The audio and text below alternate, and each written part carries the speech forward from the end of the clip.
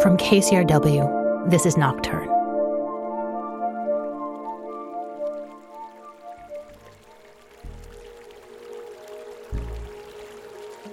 My name is Simon. I'm 24 years old. I live in Switzerland, in the county of Bern. And we have this river. It's flowing from a really small stream, and it goes until the border of Switzerland, where it flows into the Rhine. And the Rhine flows up until to Germany and flows into the sea. And our river is called Aare. So usually people flow down from the city of Thun to the capital, which is Bern. And the distance is nearly 30 kilometers. We started going at the age of 15, 16 maybe. This was the age where we started to flow down the river. And for the next 5 years, maybe we would definitely go 3-4 times every year. There are almost is a case of some people dying in the river, because while it looks really slow and cold and relaxing, it's quite fast and it has a strong current. So if you're not an experienced swimmer, you might be surprised by the fact how strong the current is. And there are also some people that put together their boats. So they use a rope and they connect their boats so they don't float apart. And there are a lot of bridges, and sometimes if people don't look out, one boat goes on one side of the pillar and the other boat on the other side, and then the boats will drown and people sometimes too. More from Nocturne in a moment. I'm Warren Alney. On To the Point, if America ever used its thousands of nuclear weapons, it would be suicidal. In a nuclear war, there could be no winners. Everybody is a loser. All of civilization is at stake. We've known that for 75 years, but our weapons of mass destruction are still on hair-trigger alert, and just one man, President Trump, has the power to push the button. Is it finally time to make the world safer? On our To the Point podcast.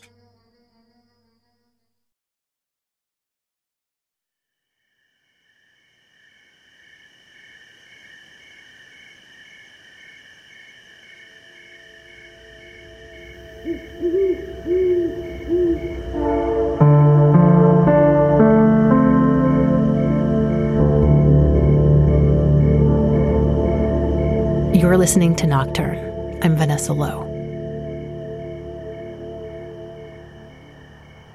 A walk through a park, an urban rooftop, a forest trail. One thing in broad daylight, entirely another after nightfall. A familiar space in the day may or may not be suffused with an aura of mystery, danger, freedom, or peace. But one or more of these qualities is almost sure to arrive after the sun is gone, and the detail and the edges blur, transforming a familiar place into something foreign and ripe with possibility, or rich with foreboding, or both. So in Switzerland we have quite comfortable train connections, and it's very easy. When you arrive in the capital, Bern, it's a maybe 10 minutes walk from the river to the train station, and then you just hop on a train and it's 2 stops back to Thun, and then you're back where you started. And from Thun there is a bus driving to a place called Schwabis, and that's where most of the people start flowing down the river. So when you look behind yourself, imagine you're sitting on a boat. You can see the Alps, the mountains. You can't see any glaciers, but you most certainly can see some snow. And on the sides of the river, there is a lot of forests, sometimes high cliffs of stone. There are a lot of villages alongside the river, and you very often have some sort of swimming places and a lot of bridges where people jump from the bridge into the river.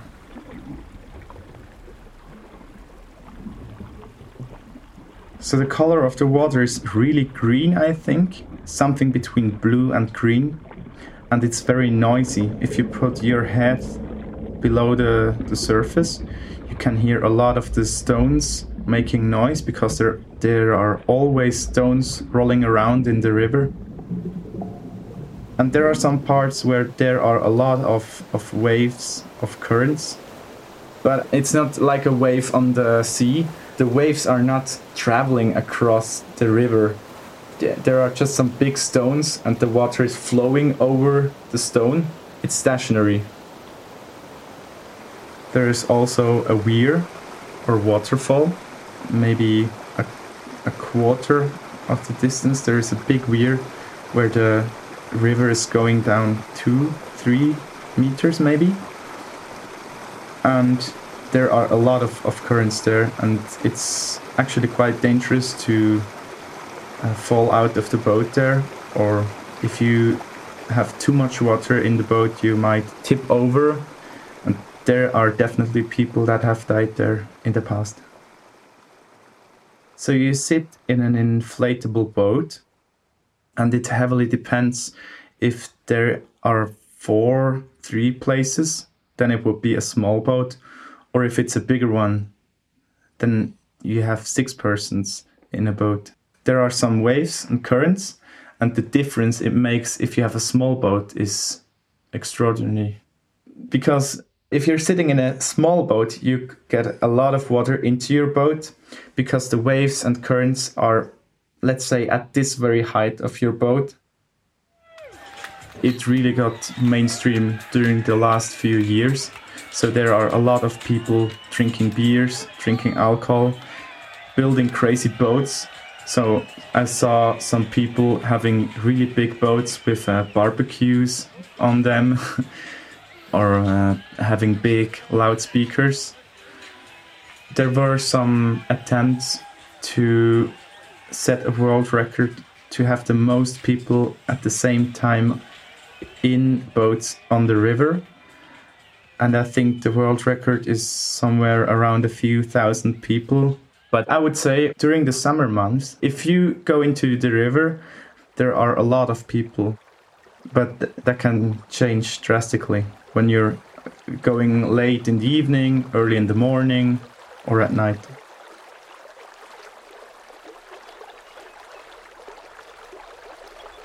I like about flowing down the river that there are no distractions.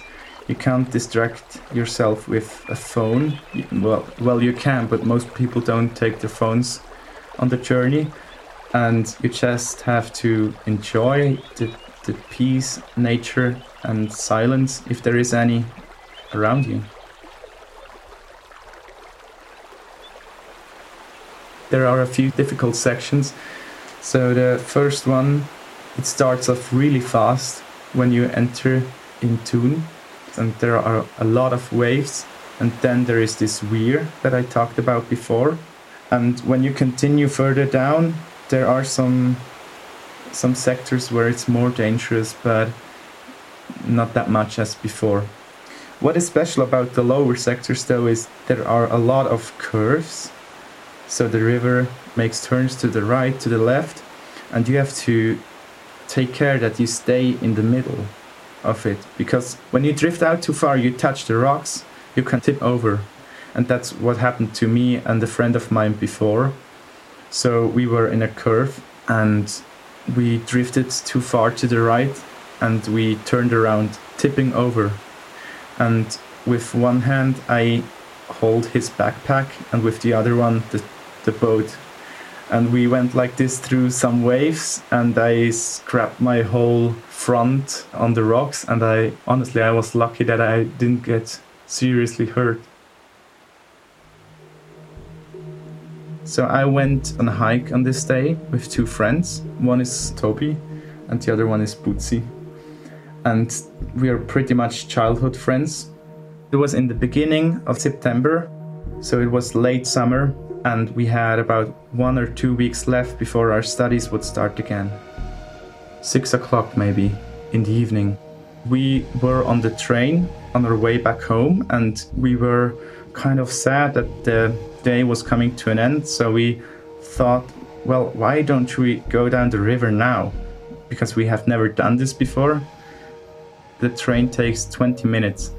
And within this time frame, we organized everything. We organized the boat, we organized where we would eat, we organized that the father of the one friend would bring us to Schwabis so we could enter the river. So it was really a quick decision. I picked up my swimsuit and a barrel. We used the barrel to put in some towels and dry clothes. So you can close it and connect it to the boat, and usually when you arrive in Bern, the things are still dry inside. Apart from that, we packed in some headlights and some sweaters because it would be cold. We didn't wear any life preservers because I don't own one. And it's not a lot of help, I think, in my opinion. It's more important that you know the river well, that you know what the danger is. Because if you can't swim, you shouldn't go down this river at all. It must have been somewhat after 7:30. That was the time where we went into the river. It was a hot summer night. We thought it was a crazy idea, but at the same time we were sure that by the time we would arrive in Bern, that we would still have some daylight from the sunset. Didn't think it was especially dangerous or something. Although to this day I have never talked with anybody who went down when it was dark. If you take care, it's not dangerous, but if you close your eyes, it's dangerous. My girlfriend, she thought it was a stupid idea, so I had to promise to her that I would message her as soon as we arrive in Bern. So the sun was about to go down, and by the time we went in, it was a lot of adrenaline rush, and we were like, yeah guys, we're in for an adventure. And then we started to go down. In Thun, there are some gates where they can open the gates as a help so the river doesn't overflow.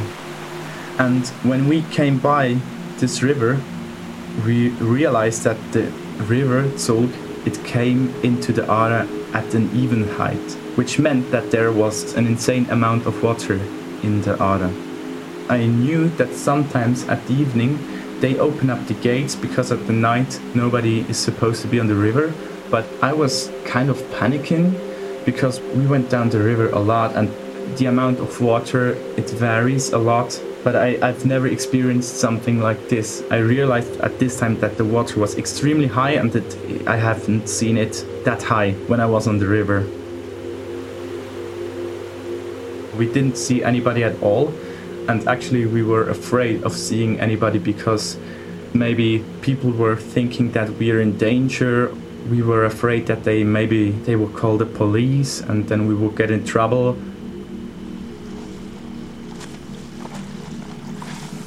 Our boat was a small one with only 3 places, and it was also not a normal inflatable boat, but more like a canoe.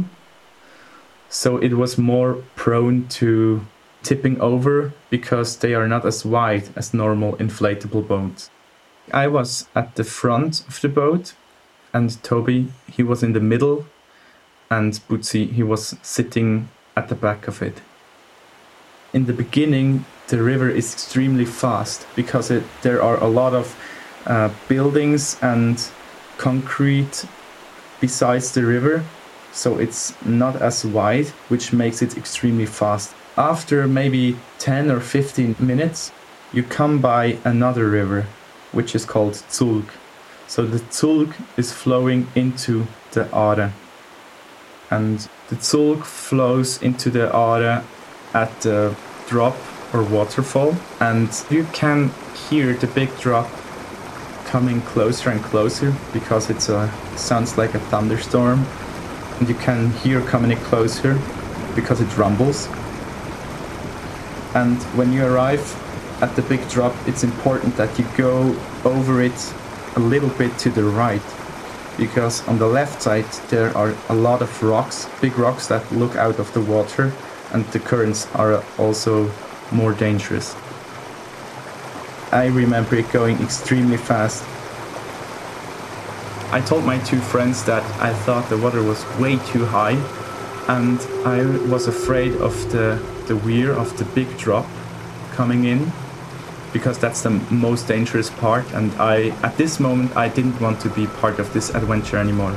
So I voted to get out of the boat and swim to the side, because at this time you can't steer the boat to the side. Well, you can, but you can't stop, because there are some sharp rocks, and yeah, the best option would be jump out of the boat, swim to the side and get out.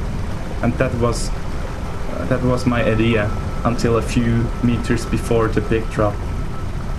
And my friends, they were trying to calm me down, because I'm known as the panicky guy sometimes. So they were telling me, chill down, relax, it will be all right. But I could feel that they were also afraid, because it was a new situation, and they also realized that this was a lot of water. In my head, I was playing with the idea to just jump out and go, despite of them trying to calm me down, but I didn't do it. So usually at the big drop, which is called Utigenschwelle, there are a lot of people swimming there, putting their feet into the water, and also looking out for people that go over the drop with their boats. And when we went down, obviously nobody was there, so that was an element that added to the adventure, that we were on our own and we didn't have anybody that could help us in a situation of emergency. I was trying to remember what I should do if I got caught up in the currents, which is you shouldn't fight them, but just keep your breath and feel like a log of wood. So you will turn in circles, you will go down a few meters, and then you will be spit out again at the surface. But if you fight against it, that's when you get tired and you die, because the current won't stop. But you have to wait so the current can turn you around once.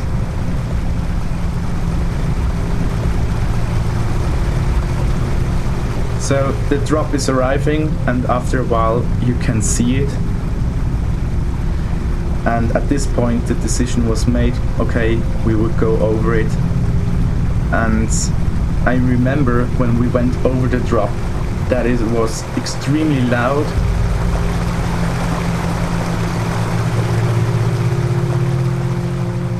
But also extremely silent at the same time, because nobody of us was screaming or talking, but we were just rowing as much as we could, because there are a lot of currents that pull you back into the waterfall. We were just rowing as if our life depended on it. You realize after a few seconds if you succeeded or if you didn't. And so the biggest emotion was this rush of success and adrenaline that we've made it over the drop without tipping over. And at the same time I felt that this was a really stupid idea and that it was way too dangerous to do it. After a few seconds you realize, okay, we have made it, we're out of the currents, and then by that point we realized how wet we were, because there were some waves coming over our boat and not filling it with water, but there was a good amount of water in our boat. So the next thing that happens is that we try to put away as much water from the boat back into the river, because we realized that it would get extremely cold very soon, so we tried to get out a lot of water. We also had t-shirts and sweaters on, but they were completely drenched, so you just put them into the water and wring it out over the river. At this point we thought, from now on it's gonna be really easy, because by the time we arrive in Bern there will still be some daylight from the sunset and it will be no problem at all. But after maybe, let's say, 15 minutes, the sun went down and it got dark really fast because there are no buildings and no streetlights on the river. The darkest part was between Thun and Bern, the capital, where it's on both sides there are forests and which completely filters out all the light. I experienced a lot of darkness on hikes and summer camps, but usually you can just switch on a light. But also our eyes were able to adjust to the darkness because after a while we would see more, still not a lot, and the moon was a half full moon, so there was some moonlight and the stars were there as well. And we put on our headlights and turned them on, and we hoped that we would see better. But after a few seconds we turned them off again because the water and the waves, they would reflect the light and it would just blind your sight. So we just had to deal with it and use our other senses. So we would also try to hear if there are some stones or waves approaching. You could hear some sort of, well, how a wave sounds. And then it's coming closer and getting louder. And then you realize that you're already past it and you didn't even see it at all. Usually when it's daytime, you just flow down the river and you can see 200, 300 meters. So you see every wave approaching from very far away already. And when it's nighttime, I remember laying on my stomach on the front of the boat and looking out for these waves and stones. And I remember seeing one, and then we had to row really fast to dodge it. And then it's back to focusing for the next wave, for the next zone. And that went on for another hour, which was extremely tiring, but I didn't have any other choice. We tried to stay in the middle of the river the whole time because I didn't want to see any of the edge, because seeing the edge would mean that we are too close to the edge of the river. And we didn't want to tip over at this point, because at night you can't really see each other when you fall out of the boat, and you can't see any of the waves approaching. You don't see anything, which made it feel really dangerous because we were on this little boat floating down to an invisible goal. And what we were most afraid of the whole time, that we would tip over and lose each other and maybe drown. So the whole time we tried to look out for some things that we remember from the dozens of times we went down the river, but we were completely disorientated.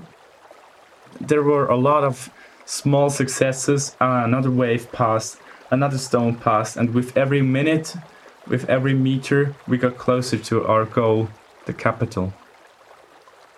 I think at this point I didn't really enjoy it at all. I just wanted to get to the end and have succeeded at this adventure so I could tell a cool story, but at this moment I didn't enjoy it at all, I think.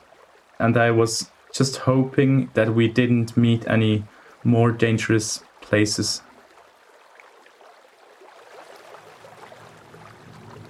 We finally made it. We arrive in the capital. We get out. Now there's no danger anymore. And the first thing I did was I logged into Facebook and wrote a message to my girlfriend that we're still alive. It must have been maybe 10 o'clock, not too late, but it felt really late because we didn't really experience so much darkness before, so it felt a lot later than it actually was. We realized that, wow, we were really quick. It only took us 1.5, maybe 2 hours, and the normal time is 3.5 hours, maybe even. We turned around the boat to put all the water out of it. We rolled it up and we put the boat on our shoulders and walked up to the train station. And I remember going to McDonald's and buying a McFlurry. A McFlurry is basically just a cup of ice cream with some crushed chocolate over it. And I don't remember why I bought a McFlurry, because I was already cold. But I bought an ice cream and I took it on the train with me, and then we went home again. It's one of my favorite stories to tell. Yeah, we went down the Aare at night because as I said before, I haven't found anybody that has done this before. And at the same time, I always tell other people, yeah, we've done that, but I will never do it. It was awesome, but I will never do it again.